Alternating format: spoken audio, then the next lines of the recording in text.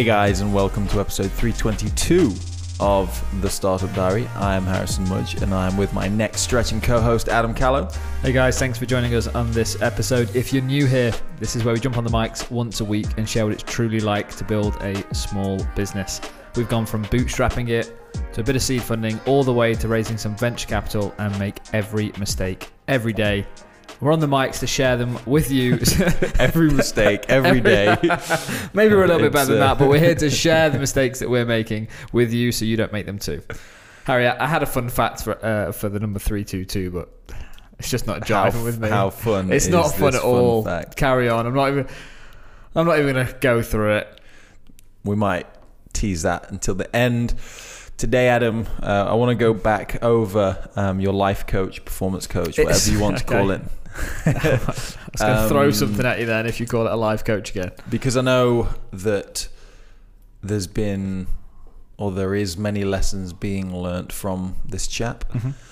And I feel like this is just a great opportunity to dive into those topics, subjects and things like that you've been learning from.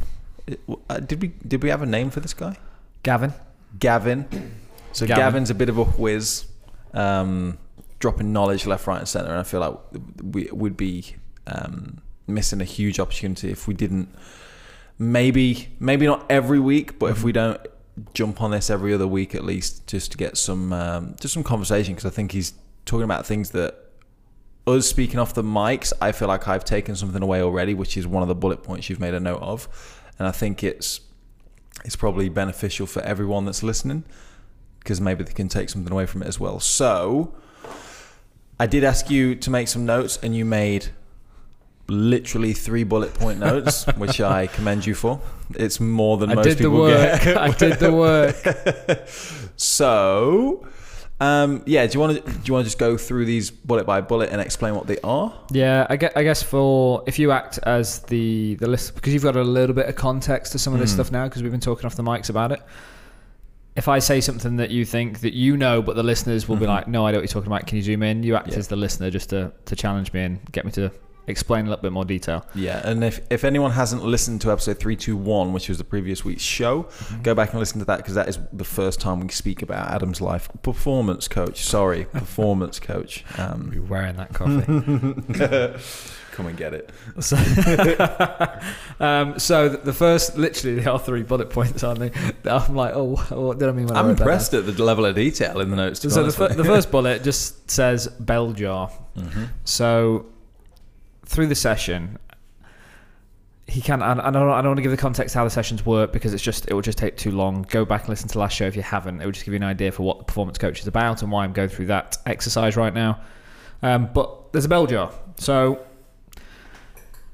way back when, people used to have something called a bell jar. Are you smiling at already? I'm laughing at the bell jar.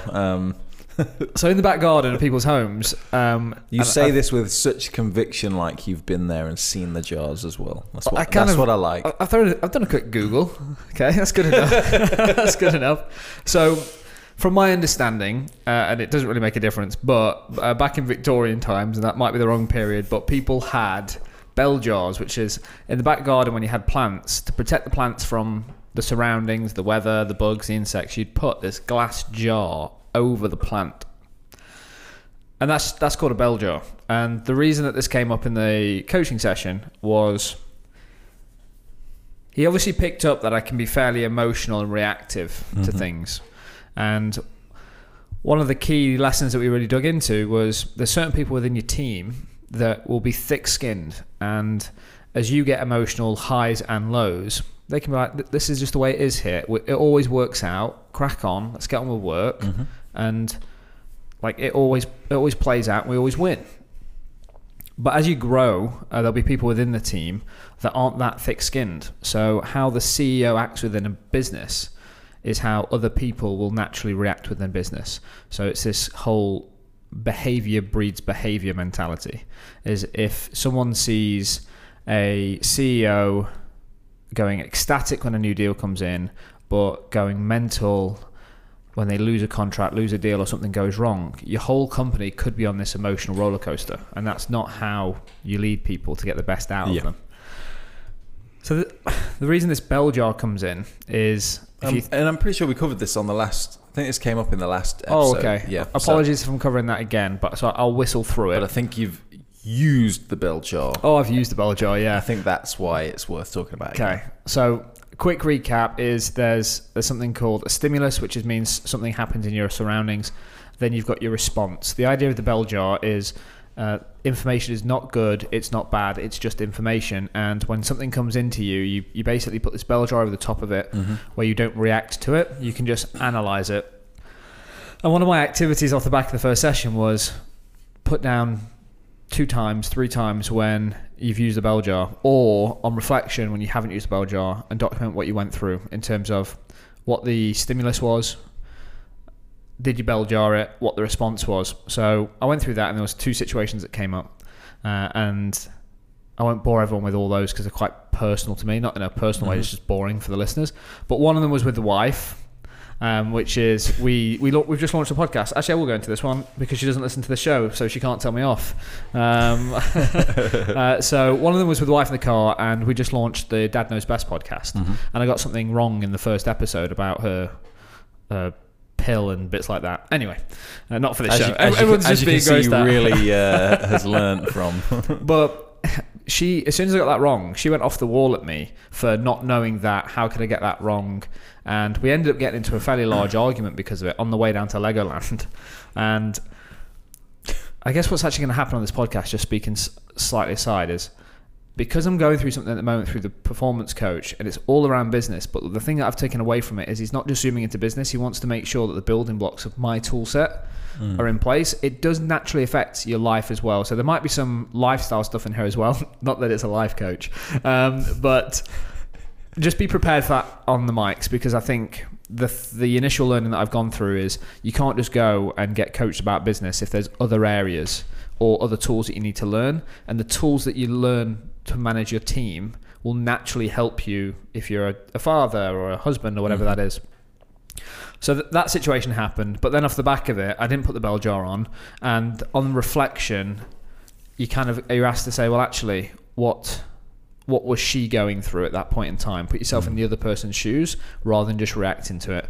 And the thing that I wrote down was, she's reacted that way. I thought she was being unsupportive because it's subconsciously time away. Every Tuesday night we record a podcast. She resents it a little bit, so why is she not being supportive? This is her way of digging at me for not being there on a Tuesday night. This show is something that's taken me away for 2-3 hours a day, once a week. Well, that couldn't be further from the truth. And I know that on reflection. However, I still reacted the way that I did, saying you're unsupportive. And obviously when you say to your wife you're unsupportive, shit hits the fan.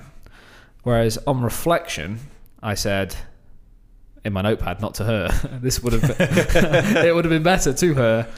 She probably feels worried that if I got that wrong, which is something that is blatantly obvious that I should have known, what else did I get wrong because it's getting published to the world?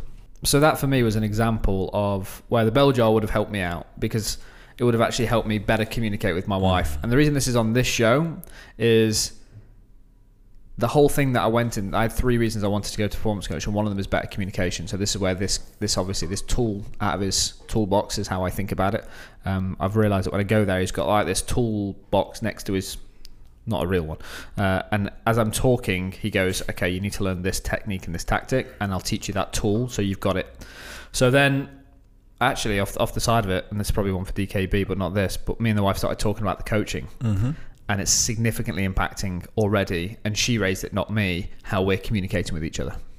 Because her response after we then 3 days later spoke about this was, on reflection, I don't know why I reacted the way that I did, because you wouldn't have said it if you didn't believe it. Like, you wouldn't have just made that up to try and piss me off. You clearly disagree, but no, I don't disagree. Which was everything I say, I 100% believe. It's just not always is fact. It just doesn't sometimes mean that it is factually correct. So, and then the other one was internally in the team, we had a project on, and shit hit the fan in the 11th hour. And what I would have normally done was reacted in an emotional way, because it was a large partnership for us. It was our first event with that partner, and normally you would have seen me react a lot differently to how I reacted. Out of curiosity, when you saw all this going on, it was possibly one of my most stressful days in the last 12 months. When you saw how I reacted to it, what were your thoughts? Well, that was on was that on a Tuesday? Yeah. So it was conveniently after we'd first mentioned the bell jar. Yeah. Within like 2 hours. Yeah, the whole thing was super fast. Like, it couldn't have happened at a better time to see the bell jar being applied to the situation. It was. I mean, it was. You could feel the tension and the stress, but it was. Because I had inside baseball on what was happening internally from your side of things. I could see the deep breath, the how do we fix this problem, as opposed to how do I make people suffer. Yeah, which is the right thing to do, really. Like 100%. Like with any situation. It would be, you've dropped the ball. We need to sort this out. You've really pissed me off. That doesn't help at all. Yeah. And the bell jar really helped to say, actually, and I was on a time limit because I had to add 2 quarterly reviews to do with clients that meeting. So I actually only had an hour in the office. So it was, in the next hour, what can I do to direct my company to fix this problem and get everyone on the same page as quickly as possible? And off the back of that, I then went to the next coaching session 2 days later, and I still hadn't taken the bell jar off this. And one of my notes was, what happens in this situation, Gav, when the bell jar is still on? Because I think when it comes off, I'm still going to react emotionally about it. It's an interesting point. And then we spent half the session on going into something called unconditional positive regard, which is an understanding of people around you don't actually want to do bad work. Like 99% of people want to do good work. They want to keep you happy. They want to keep friends happy. They want to keep the boss happy. They want to do good. And it's that whole thing, like I think I mentioned on last show, but when someone cuts you up in a roundabout, it's normally, especially the wife, she'd drop the C word, and hopefully the kids have got the headphones on the back, so she doesn't swear in front of the kids. She'd kill me if she even suggested that. But you just think, what an arsehole for cutting me up in a roundabout. You don't know whether that person's on the way to the hospital and his wife's in labour. Like, you don't know. So it's a mindset when you view the world, and as well as your team, is they don't want to do good, they don't want to do bad work. So what's going on in their world that's making them do bad work? And that's a new mindset for me. So then I actually went for a conversation with this person, and I had to take some responsibility, because this person within our team has been sucked into doing work that she hasn't been trained to do. And because she's smart, I've expected it from her. And then if I have to take a step back and reflect, it's, well, of course she can't deliver on it, and I can't get angry about it. There's certain things that we need to fix, but the walk and talk was all around, here's what I think's happened. You've been asked to do this, and it's on me. You deserve better training. However, these 2 things happened off the back of that I was disappointed with, that we need to fix. And we had a really open, honest conversation. And 4 hours later, I got a text message saying, super appreciate the talk. That conversation would never have happened unless I had those 2 coaching sessions. And it's not about the coach telling me what to say. It's about giving me the tool set to better understand my mindset and how to manage a team. That's 2 of the points. So the bell jar and the unconditional positive regard is when you're looking at stuff, is try and look at it in generally a more positive lens than we naturally do, because it's so easy to fall into a negative mindset, and negative mindset over time just breeds negativity. So it's actually taking a step back. Information is not good, it's not bad, it's just information. What's happening right now? And when you then start to analyze it, don't put a slant on, well, that person's lazy or that person doesn't care. Just try and look at the facts, and then switch your mind and say, well, I know they want to do good work, otherwise I wouldn't have hired them. There's an attitude there that I know can be good. What are their motivations right now, and have they been trained to do the work that I've been asked them to do? And it's like making it more introspective for me as I'm trying to manage the team. So there's any questions on those 2 things before I go into the last one? Not directly, but I suppose we could dive into that a bit more. But it's like long term. At what point? Good question. At what point do you? At what point is it where it's like, okay, so I've tried seeing your side of things, like where am I making the mistake as opposed to you making the mistake? Yep. Where in that? How long before it's like I'm doing everything I can, but you just keep messing up? Yep. Sort of thing. Yeah, great question. And let's just go to the extremes, okay? And this is not fact. This is me just saying it on the mics to make a point. Let's just say that because of what happened, I wanted to fire this person. Mm-hmm. I could have fired them, okay? And it would have came from a place of frustration, from anger, from disappointment. However, having that conversation with them and saying, here's where we are, here's what we need to improve. If 3 weeks, 4 weeks, 6 weeks passes and we maintain radical candor, honest conversations with each other, and there's no improvement, at that point, and this really feeds nicely onto the next thing, if you've trained them through the activities that they need to be good at and you're still not seeing the improvement, you can have a really, really open and honest conversation and have no guilt and say, this isn't working, is it? Like, there's no shock, there's no surprise. It's, you take them on a journey with you and you can say, listen, we've done our best here. The stuff that I need you to do just isn't getting done, and we've tried.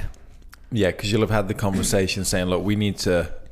This will only work if we can both pull this out of the bag. Exactly. Which leads me on to nicely point number 3, which is something called situational leadership, which is for every person within the company, they go on this journey, and the journey looks like a path through their role, depending on what tasks that they do. So if you imagine like a box. Actually, everyone should just go and... I'm not trying to explain this because it will just make no sense to people. Go and Google situational leadership and there'll be a 2x2 box. And in the bottom right-hand corner, you'll see the word directing. So the mindset around this is across the bottom, it's directive behavior. And across the left-hand side, y-axis, it's supportive behavior. So everyone tends to fall into a leadership style. So everywhere I've worked previously, the boss has led the team in a specific way that works for them. Some people are very authoritative, do this, do this, do this. Some people are, I'll hire the best people in the world and just let them get on with their job and just completely get out of their way. But what you tend to find is the leader finds a style that works for them and they roll that out to the rest of the team. The thing that I'm trying to learn about right now is something called situational leadership, which means, actually, Harry, what you do on video, you are fantastic. Okay, so you would move into the delegating stage, which is what's classed as like the Holy Grail, which is S4. So it means I don't need to support you to do that. I can give you a task, and on the off chance you need my opinions, I'm here, but you can get on with it. It's the polar opposite of S1, which is directive, which would be me saying, Harry, what I need you to do is shoot this video. Here's the outcomes of what I need, and here's the frames that I need, and I've done a storyboard for you. Are you really clear on everything that we need to do? And the key thing that I learned in the last session is it doesn't matter if I think you are an A player with video, because most leaders then say, I can just delegate to Harry, I can trust him, get on with it. But the problem is if I introduce something new into the company, and it's new for me and you, we both have to say, Harry, by the way, on this chart, you're an S4. With video, you're an S4. Like, you're great at this. I don't need to do anything with you on this. You're the master of your own destiny when it comes to that role. However, I've asked you to do this new thing, and this is new for both of us. So when it comes to this, you're an S1, which means I'm going to be directing everything that I need until I can move you through to the coaching stage, and then the supporting stage, and then finally the delegating stage, which is the goal. So it's a really interesting chart. Actually, I'm just looking at it. It's like a backwards scale. Yeah. Sorry, not a backwards scale, but where you want to be is bottom left as opposed to top right. Yeah. So I advise everyone go look at that. The key things that I took away from it is I have my own natural leadership style, but it needs to change dependent on where that employee is within their learning of that task, which is where most people get it wrong. They look at an employee and go, he's great, she's great. Whereas we might do something new. We're a young company, we're a startup, we keep changing things. So what I need to do is say, actually, what are the key responsibilities for that person? And I've got a session to do that, as in like just document it. And then where do they fit on this chart for that activity? Because I need to spend more time with people that are an S1 and direct them, compared to saying, you're really smart, Harry, can you fix this for me? And you're like, well, this is new. And then I get really frustrated with you because you haven't delivered, even though I can delegate work to you. And that's where the mismatch of expectations come from boss and colleague, or however you want to phrase it. So that for me, super important. I'm going through that learning curve right now. My activity was to plot everyone on their own situational leadership graph with the key roles and responsibilities that they do. And that was one thing that came out of it that helped me with certain members of the team to go, actually, you haven't been trained in this area, but I'm asking you to do stuff as if you've been doing it for 2 years. So I need to sort of take a step back and better support the team. So they're my 3 points. So it's the bell jar, the unconditional positive regard, and the situational leadership are the 3 things that I really took away from the session 1 and a bit of session 2. I'm looking forward to reporting back. I hope this is interesting to people, most importantly. The key thing for me, and especially if you're in our Facebook group, can you just do me a favor after reading this or listening to this, jump in and just tell us if you want to hear more of this stuff on the show, because we can go into the weeds of Facebook ads and how to do all this, and we're going to get to the more tactical stuff, and I'm looking forward to that. I actually got a conversation to have with Harry off the mic, so I've got a 3-part series I want to do for the Startup Diary about Facebook ads based on the talk that I gave as like a bonus. Here's the thing that is now happening, enjoy. But is this coaching thing that I'm going through interesting to you on the mics? If so, let me know. How do I make it more interesting? If not, be honest, because there's so many things that we could talk about. Let us know, guys. And then before we move on, just to wrap this up, what do you know what you're going into next week with Yes. your coach this week, should I say? Great question. So I had to go in last week. So I've done 2 sessions right now. So just to put that out. And at the moment, the frequency is weekly. It might end up moving to bi-weekly. Don't know. The key thing that came out is we did a gap analysis of what matters to me and how happy I am in that area of my life. So what that looks like is I had to list the key pillars for me. So I'm really getting deep here and sharing, but here we go. So my list, and this isn't in order. Okay, this was just the stuff that came out: family, kids, impact, business, friendship, health and well-being, and wealth. The pillars. So 7 pillars of me, how I think about stuff. Does it have to be 7? No. Or did you get to 7? I got to 7. Okay. And he actually said, really lucky you got 7, because there's an understanding, there's work done that people can never focus on more than 7 things. If you add an 8th thing in, everything suffers dramatically. So if you were to do 7, if you had 7 projects on, that is the absolute capacity of any one person's mind before everything dramatically starts to fail. Obviously, if you do 1, 2 things, you'll have more focus, you'll do them better. But after the point of 7, just in terms of cognitive function, you will, if you imagine exponentially the wrong way, start to see a decrease in output. And then he asked me to rank it all in terms of how happy I am on a scale of 1 to 10 of where I am with that pillar of my life.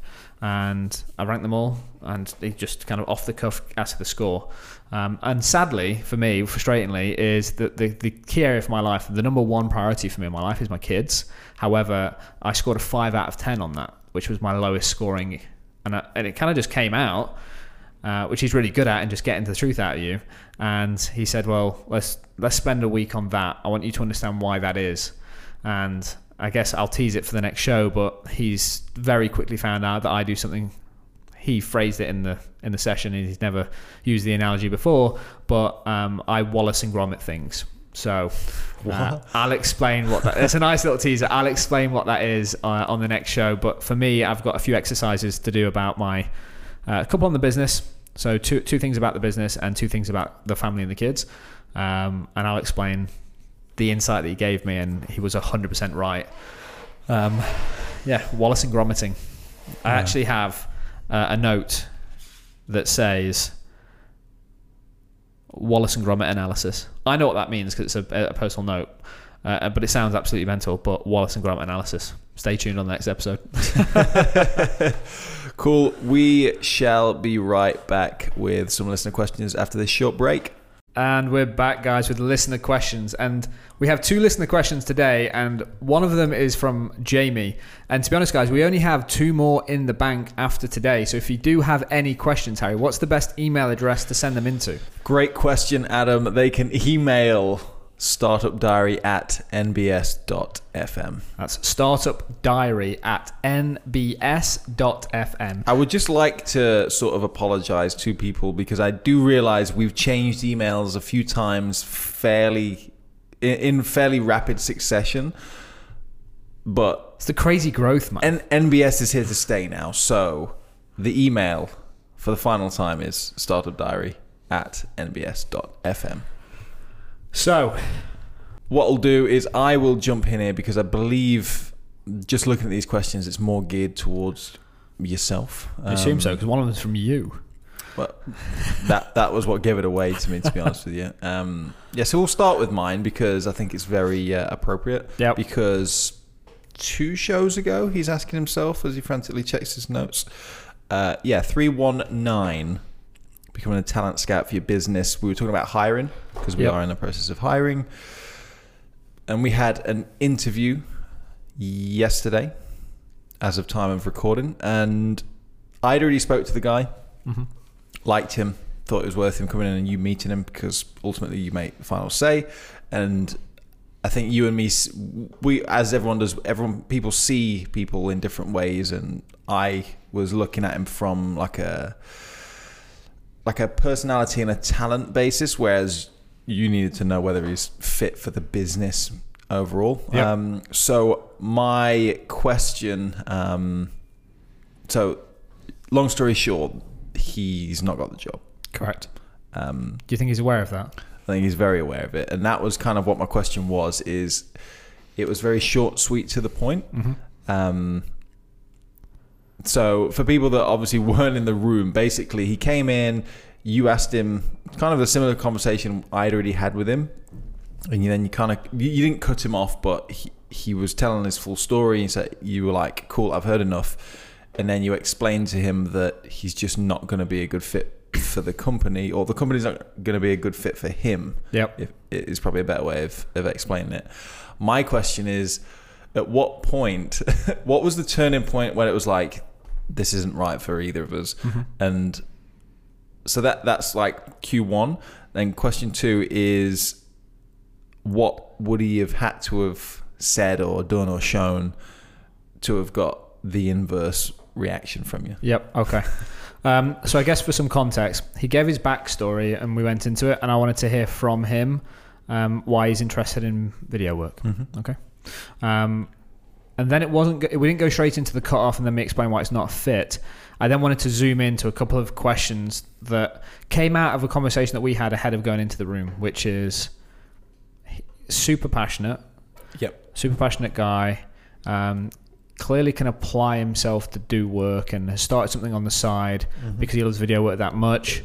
Not sure about long-term commitment. You didn't use the word commitment, but that's what I heard, which not sure about long-term commitment to the company. Need to understand what he wants to do with his career. Yeah. So he gave his talk about him. I then zoomed in with a few questions, and then as he was answering, I sort of cut off and said, I kind of know enough now. So to answer your first question, which was the turning point, I'm really aware now of who I want to hire in the team. Not just from a function perspective, but from I know what I want to build. As in, this is not just about expert trades for me. My goal, my ambition is to build a team of people. That's what a company is. A company is a team of people that do amazing work, but most importantly, do amazing work together. Because I'm fully aware that in 2 years' time, 5 years' time, or 10 years' time, that expert trades might not be our core focus. It might not be our only focus. It might not be a focus at all. It might be something that was an amazing journey for us as a team. Like, my objectives are very simple: is to build a team of people that I love to work with. And then I always find it interesting where you see companies get sold or acquired or something like that, and then majority of the people leave within like 2 years of the acquiring company. Whereas what I want to do is I want to build a team of people that we work together with for our careers. And that might be unrealistic, but that's my mission. That's what I want to do. So in the back of my head, I'm always thinking that I want to build something that, even if we're not doing this thing called expert trades today, that the people in the room want to work together and we keep building businesses together. Okay. So that's in the back of my head. Second, as he spoke about, he mentioned the fact that he'd got a business on the side doing video production. I really admire that. He's an entrepreneurial guy. However, what it means is it's a distraction. Okay. And I'm not saying you can't come work for me and have hobbies on the side, but the way that he spoke about it was that company is still going to be running and it'll be an evenings and weekend work for him. And that doesn't jive well with me, just because you know what it's like working here. It can be consuming and it can need all your attention and your focus. And then the second part of it, in terms of the real turning point, is what he wants to do and achieve within a 10-year and a 20-year window of his career. There is zero chance that if he comes to work with me for 5 years, 10 years, whatever the number is, that he achieves his own personal goals. I think it's a responsibility of an employer to really understand what someone wants to do, because I'm not in the mindset of hiring someone, pumping as much energy and time and resource and support into them for 2-3 years to have them use that as an opportunity to go and do something else. If I hire an A player in and they leave after 2 years, it's on me because I didn't do enough to retain them. He was really clear in terms of he wants to learn and grow as a person. For me, the learn and grow needs to have a give and take. Like, I need to have confidence that if I do my job well, I invest in that person and they do great work and they enjoy it, that their long-term goals would be to stay with us as we grow and build a really big business. That is not in his mindset. This was, I want to do this type of video work, whereas we do this type of video work. Like, two very different things. There's a big difference between a BAFTA award-winning feature film compared to a 60-second social video for a hand tool made by a British UK plumbing and manufacturer. Do you know what I mean? Like, that is where we're at. So at the point I understood that, when I understood that this is a I don't want to say stepping stone because it makes it sound negative, because a lot of people should go and find jobs where they can excel, learn and grow and go past it. That's fine, but that's not what I'm looking for. And as soon as that twigged, that was the turning point for me. Yeah, I think you actually said something in the interview as well, which was I think was kind of on point. Is you were saying that if he was to work with us, it would end up being, I think you used the word soul destroying, because so it was suffocating. Yeah, because like you say, it's social shorts in comparison to feature length things. And yeah, like it was a shame, because obviously he was super passionate and I think he was obviously struggling at the time to sort of get into the industry in general. So this was an opportunity, but like you say, we're probably looking for someone that's long term going to be with the team long term. Agree. Rather than bouncing off. Yeah, I agree. What would you have wanted to hear? Or what was it?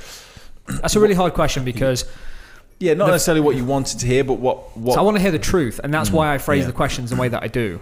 The reason that I specifically use the words and the terminology and the line of question that I use is because I want them to open up and not just feel comfortable because I'm trying to say gotcha. That's not what I'm about. I want them to be really honest with who they are. Anyone listening, if you're going for a job interview, do that. Like, just be you, because then you know if you don't get the job, it wasn't the right fit for you. 100%. So in terms of what I wanted to hear, it's hard because I don't know what I want to hear. I just know the things that will turn me off, more importantly. And it's not a reflection of him as a person, it's a reflection of the role that I'm trying to hire for. Because I think the thing that I've learned with hiring is, as a team, the quality of the people that we hire is super important. The amount of time and money we try and spend and invest, and like the hiring process and the onboarding process and the learning journey, as soon as someone's been in here for 3 to 6 months, there's a lot of time that's been spent on them to get them into the expert trades way. I don't want to hire someone that in the back of my head I'm thinking flight risk. I think that's what it boils down to. And as soon as that flight risk switch went on, I'm like, not for me. If he came, as I said, like, we've got other interview candidates that are like awesome, like really good in terms of their ability. My mindset and my line of questioning will be different for those people compared to, because I knew the amount of time we'd have to invest on training that person there. Look at Leon. Like, Leon, we offered him the job this was the exact opposite interview. within 7 minutes of speaking to Leon, I knew I wanted to offer him a job. Within 7 minutes, I think it was less, of speaking to this chap, I knew it wasn't a fit. And the reason that I went to, rather than saying, let's spend an hour together, let's talk about it, why? I went into that interview in my head and said to myself literally these words: as soon as I know it's not a fit, I've got to tell him. So I did. And it was a really hard thing to do in the moment, but after I came away from it, I thought that was 100% the right thing to do. Because what normally would have happened is you would have gone away, we'd got an email in 2 days' time saying it's not for us, and some emails would have gone backwards and forwards. Or worse, I would have said to you, Harry, not a fit, here's why. And then you would have had to try and translate that, sucking up your time. Whereas I could have had a hard 1 minute conversation and then put a stop to it, and then we can move on. That was the mindset of going into that interview. Yeah, I was hurting a little from it, but it was it's the right thing to do though, because you're wasting everyone's time, aren't you? It's like it's like when you're in a bad relationship with a woman or a guy, or depending if you are a woman or whatever, is that when you know it needs to end but you're still together, it's like you're not helping each other out. You need to just set each other free. But the thing that made me feel like even better about it is because I ejected myself and left you in the room. I know. Oh my god. But that's because you'd had a first round interview, and most importantly, I didn't know whether you guys wanted to cover something off. A question on that: was I supposed to? Was there anything I should have done, No. The reason that you're in the room was exactly the reason that when you came up and you're like, because he would have dropped his guard with you, and the fact that he came up and was like, oh, fuck it, I was really counting the job, I just need some cash. My side business is unreliable. Cool, we made the right decision. It just compounded that. So the things that I picked up on, he reinforced with the conversation he had with you afterwards. Cool. So that's fine. Cool, man. Thank you, Harry, for asking that question. Next question is from Jamie. He asks, what's your process when creating a presentation? Sorry, I didn't probably not asking the right person here, Jamie, but we'll go on. I always seem to get writer's block. Any tips on delivering a good presentation that makes a lasting impression? Oh, you're asking the wrong person, Jamie. Largely because my presentation process is not consistent, to use that. I mean, there is a consistency to it in the time frame in which they're made. Normally, if you've got a train journey down, it's being made on the train. So let me just tap into that, because I guess that will help. But because that's correct, and that's I would say that is unprofessional of me. But I've never let it affect my output and performance on the day. I think that really, sorry to interrupt, but I think that really plays into your style and who you are. Like, you're very just go find me out of a can and I'll just present. I'll dive into a room, I'll sell you whatever you're wearing, just whatever it is. I'll sell the shirt off your back sort of mentality. That's how you work. So with a presentation, it's like, show me the slides and I'll present it. Okay, so let's zoom into that, because that's where it gets interesting. Is when I feel over scripted, I know now, because I've done lots of presentations, I know that when I over prepare for a presentation, and someone's going to say you can't I can mentally. When I overwork a presentation, I end up working 1 to a script and 2 just to the slides. Whereas where I am in my best is I have the topic that I want to cover. So what's his name, Jamie? So if Jamie's writing a presentation, firstly, he just needs to know his shit. Okay, because that puts you in a new mindset of just being extremely comfortable in a room of 10 people to 500 people. Gave the presentation last year, there's 600 people in the room. But because I knew my stuff of what I was talking about, I felt so comfortable on that stage. Like, so comfortable. So 1, don't give any talks or presentations on subject matter you don't know.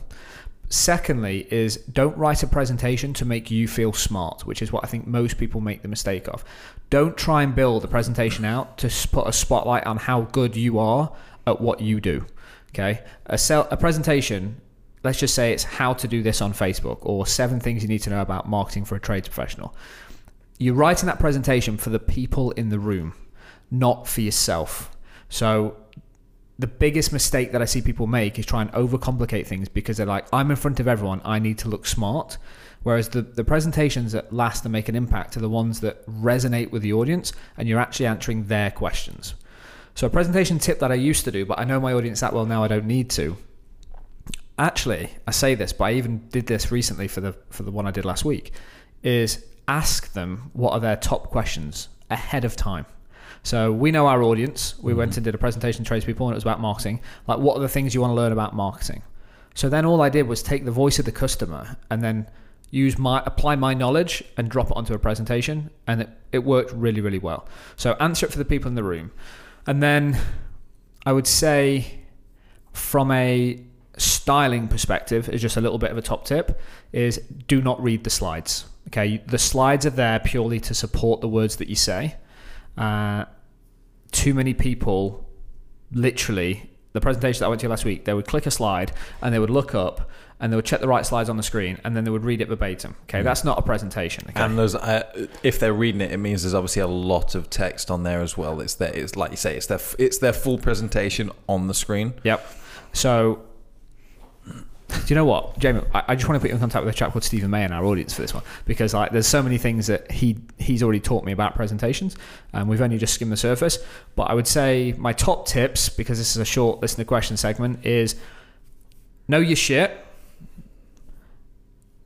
answer, help the audience, not yourself. Don't try and make yourself look smart, and use slides to support and illustrate what you say, not as a prompt for what to say, if that makes sense. There would be my top tips.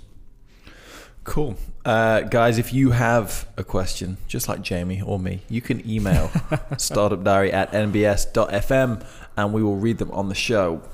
For now, let's take a quick break and we'll be back with Last Week This Week. And we're back with Last Week This Week. Adam, what'd you get up to last week? I'm pretty sure I didn't say last week correctly, but you also, I didn't realize you were coming back into the show. I was just reading a message from actually Stephen May. Busy, mate. Talk of the devil. Not like we're on a show that people tune into weekly. Sorry. It's not a top 10 business podcast that people want to expand their knowledge, you know. Just sorry. Whenever you're ready, mate. No rush. Last week, I'm going to whistle through these because we tend to dwell more on what's happening this week. So last week, BDM started. Alan, business development manager, started with us. It's been nice knowing him. Honestly, I don't think he listens to the show, to be honest, apart from the episode that he was on. He's impressed me so far. Do you know what? I've liked the energy that he's brought to the room. Obviously, he's a nice guy anyway, but I mean, when I see him speaking to you, I can see like another level happening, because it's like now Leon's here, like we even just talking about the software we're using, there's a little bit of a more creative energy that's flowing. And like when Alan's speaking to you, there's like, it's like business, sales, pow, like because you've got someone else that's talking to you about that field that you're all about. Because there's been no one else in the team really that's been good at sales. No, 100%. And that, I think, I'm interested to see the dynamic and the chemistry build on that creative team, especially as you bring a new videographer in. I think that's going to be really interesting to watch. With Alan's I've enjoyed that as well. It's just little things like going to a conference last week and seeing a new brand and taking a photo of the brand. So this is a true story. I took a photo of the brand and sent it to him. 3 days later, I have an invitation in my inbox for a call with that brand about what we do. You have to understand that what normally would happen would have seen the brand, made a note, got busy, forgot, then gone on to the next conference and gone, oh, that's that brand I was meant to reach out to. Like there's so many searched your notes, realised you'd already had it. Exactly. So there's all these missed opportunities, but having someone that I can rely on to do that with very little context, because I don't have time to do like, oh, there's this brand and they do this, and like I sent it across to Alan, like research them and see where you can get to. End up getting on the phone with the MD within 24 hours, and we've got a call with them next week. Like that's been really interesting for me. I think for him to obviously basically hit the ground running, as opposed to like you're not bringing someone in to learn the role, to understand what you need from them.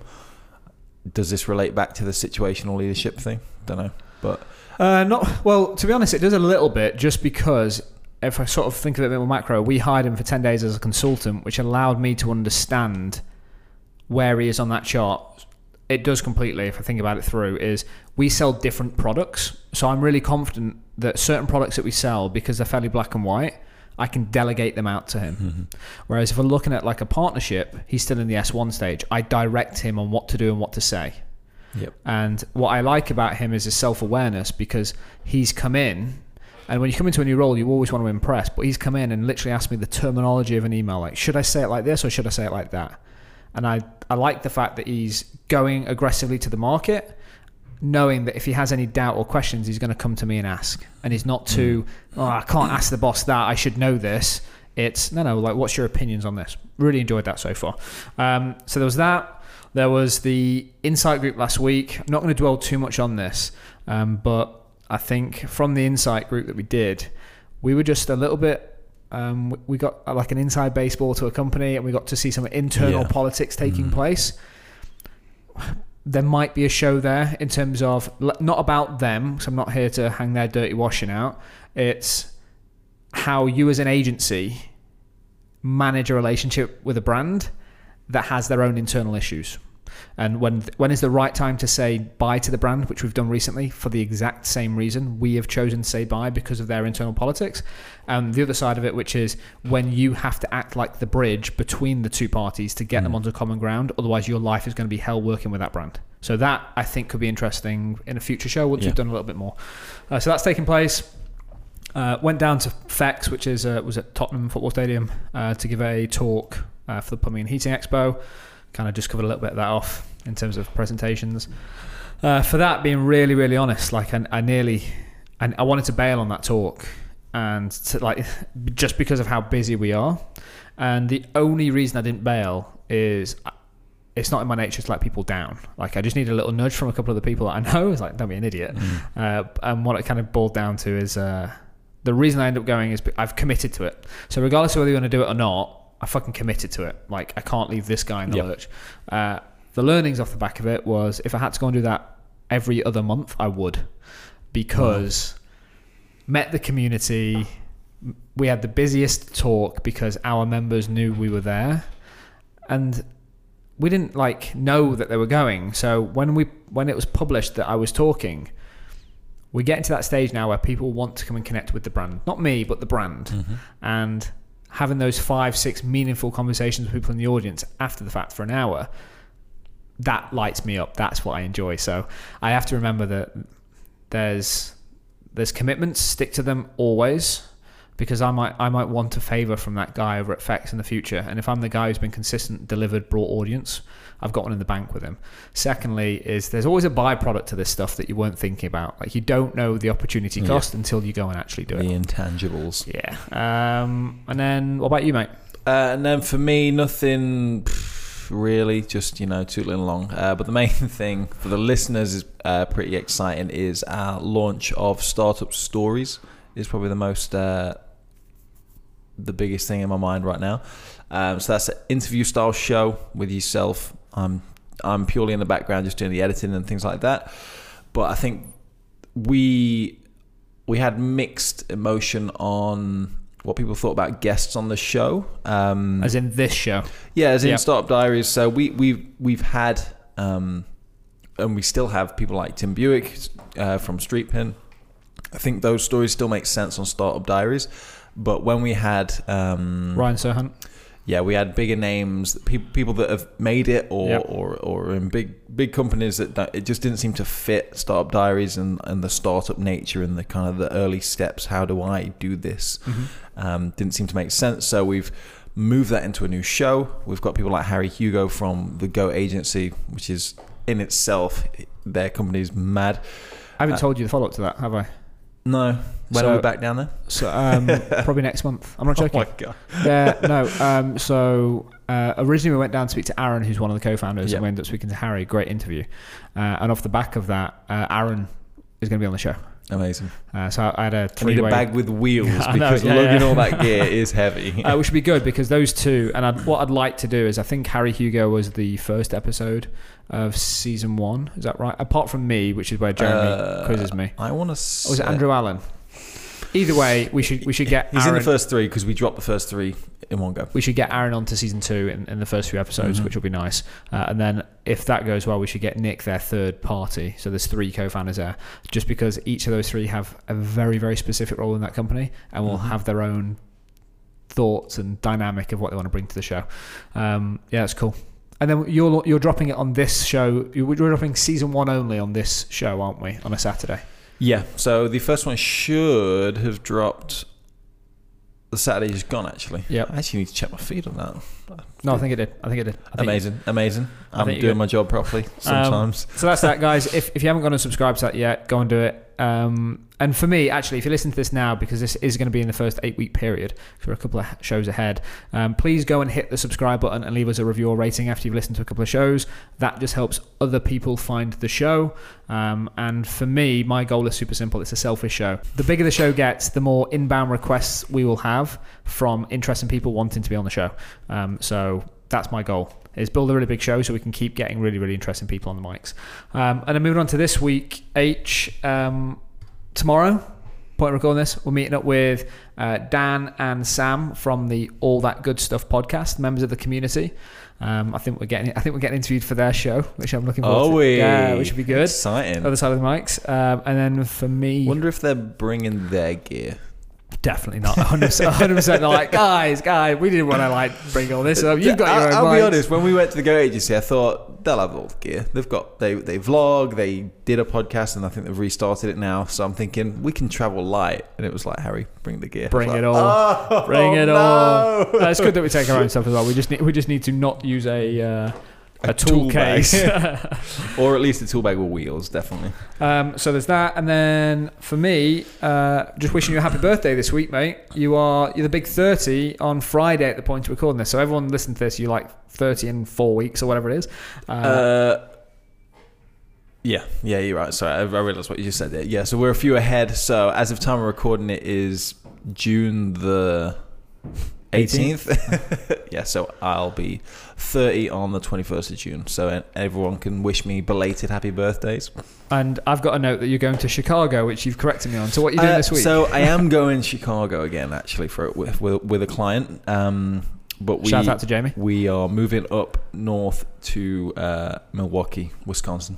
So that's exciting. Looking forward to that. That's cool. It's still pretty cool. It's still America. It's still America. It's and what I remember you coming back with last time is obviously you know that America food portion's big, but you actually said it is like that, isn't it? It's like it's obscene. I genuinely think through my own fault, admittedly, because I'm the one putting it in my mouth. But like, if you want to, you can put a stone on in a few days. Here's a question. You're on a really strict diet to the point that we had a team meal the other day and you had no dinner. Sorry, that was a whole other thing, by the way. That wasn't necessarily the restaurant's issue, but like I think you've been there before, but it takes me so long to decide on what I want on the menu that when someone goes, sorry, we're out of that. Fine. It's like it throws me completely for 6, and like I have to like go through this whole thing. Like that's like a bell jar thing for me, but I need like another 15 minutes. Okay. And the problem is when they're stood there with like the notepad and just waiting for you to make another decision, like I had backups. Like that, so that was my bigger issue. Yeah, okay. Rather than the fact that I couldn't have some things, because if I'd had time, you would have found I'd something. have chatted with her and said, "Cool, this is what I can have. What can you do?" But as it was, she just kept saying no, and in the end, it was like, you know what? It's easier for me to just say nothing than go through this anymore, because all it was going to do was work me up even more. I saw the frustration. Yeah. So that's But my question on that is, when you go to Chicago, are you sticking to your? Not really. Okay, cool. I mean, I probably could, but what's the point? I could, but it tends to, because it's to be fair, it's probably easier because in America the customer service is amazing. Like it's like customer service is a career over there, whereas over here it's something they have to do. Is that because of the tipping mentality? I think so. It promotes like if you're good at your job, you actually earn more through tips. Whereas over here, people don't want to serve you any food anyway, but they're in the service industry. Yeah, it's a whole thing. Yeah. So like, and apparently ordering what's on the menu is not the norm in America, like, because you can say, I'll have this, but hold that and add an extra whatever.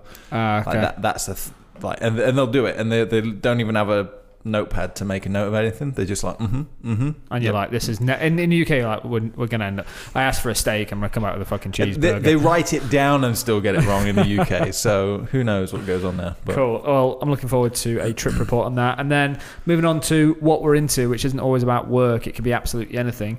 For me, to keep it short and sweet, is going through this performance coaching.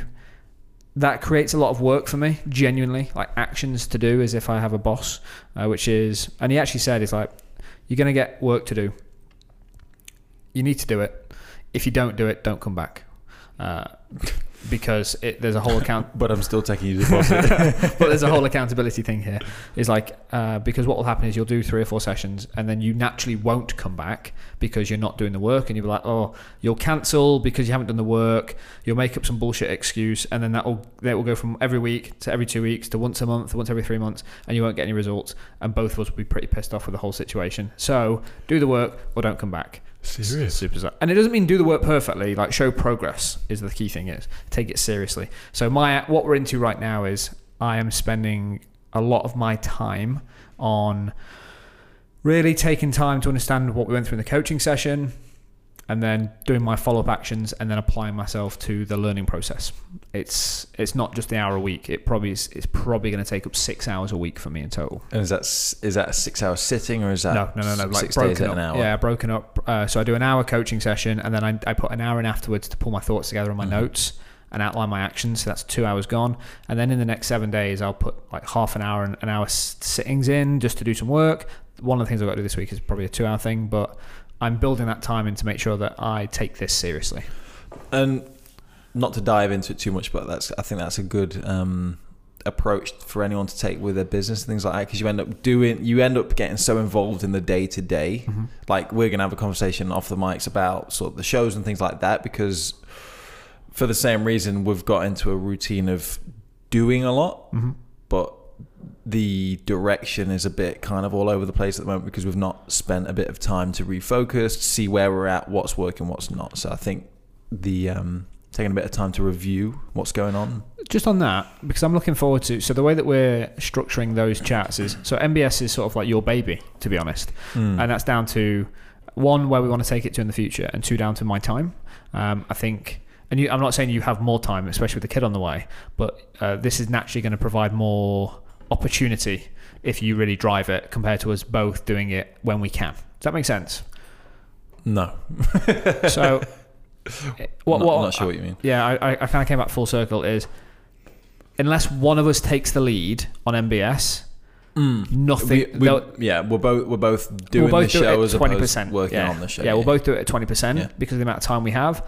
Whereas what we kind of decided was, Harry, you take the lead on MBS, and then an hour or so a week, every other week, whatever it ends up being, we'll sit down and talk about the strategy for it, and that's where I'll try and help as best I can, but you're the one in the driving seat. Yeah, I think that's where this has fallen down, in air quotes, at the moment. That's because we're still working on it, as opposed in it as opposed to on it right now. My question is whether we release it or not, I think we should mic. Do you think we should mic up for that conversation about the 1 hour strategy session about MBS? I'm not sure I'm not sure if it would be interesting or relevant, because we might get in the weeds of like certain bits. I don't know. Yeah, okay. We'll have a think. Okay. I think worst case, we could probably mic up one session and then reflect on it and work out. I think maybe this first one, but maybe in others, because ideally we're going to get a bit more focus, because maybe in 2 meters time it'll be like, we need to discuss Facebook ads. Yep. Yeah, okay, makes sense. Or a channel that we're trying to grow. So the first few sessions are us working out how the session is going to roll out, and then I just think it'll be interesting for a fly on the wall for people. So that's what I'm into. Harry, what are you into? Well, everyone knows I'm having a baby. I'm bearing it right now in my hips. No, the wife. But we had a gender reveal. Everyone can catch up on this on Dad Knows Best. Just search it on your podcast player of choice. But we are having a boy, which is so happy. Which is new news, which is exciting. So you're going to go now I've through got to that. think of a name. Yep. Had 3 girls' names in the bank, was buzzing about that. Turns out we're having a boy, so back to the drawing board. He's already causing you problems. Typical. Tip of the iceberg. Cool. So you're just in baby mode right now. When do I get the Louis Vuittons for the baby? Speak to Sarah. That's one of the biggest upsides Harry's got, is all the boy stuff that we've got is naturally going to go Ralph over to. Lauren, Louis, we've got Gucci. He's talking shit, but to be honest, I disagree. Some of that was factually Ralph correct. Lauren is fact, because we at Bicester Village there's a Ralph Lauren outlet you don't shop. need to justify it.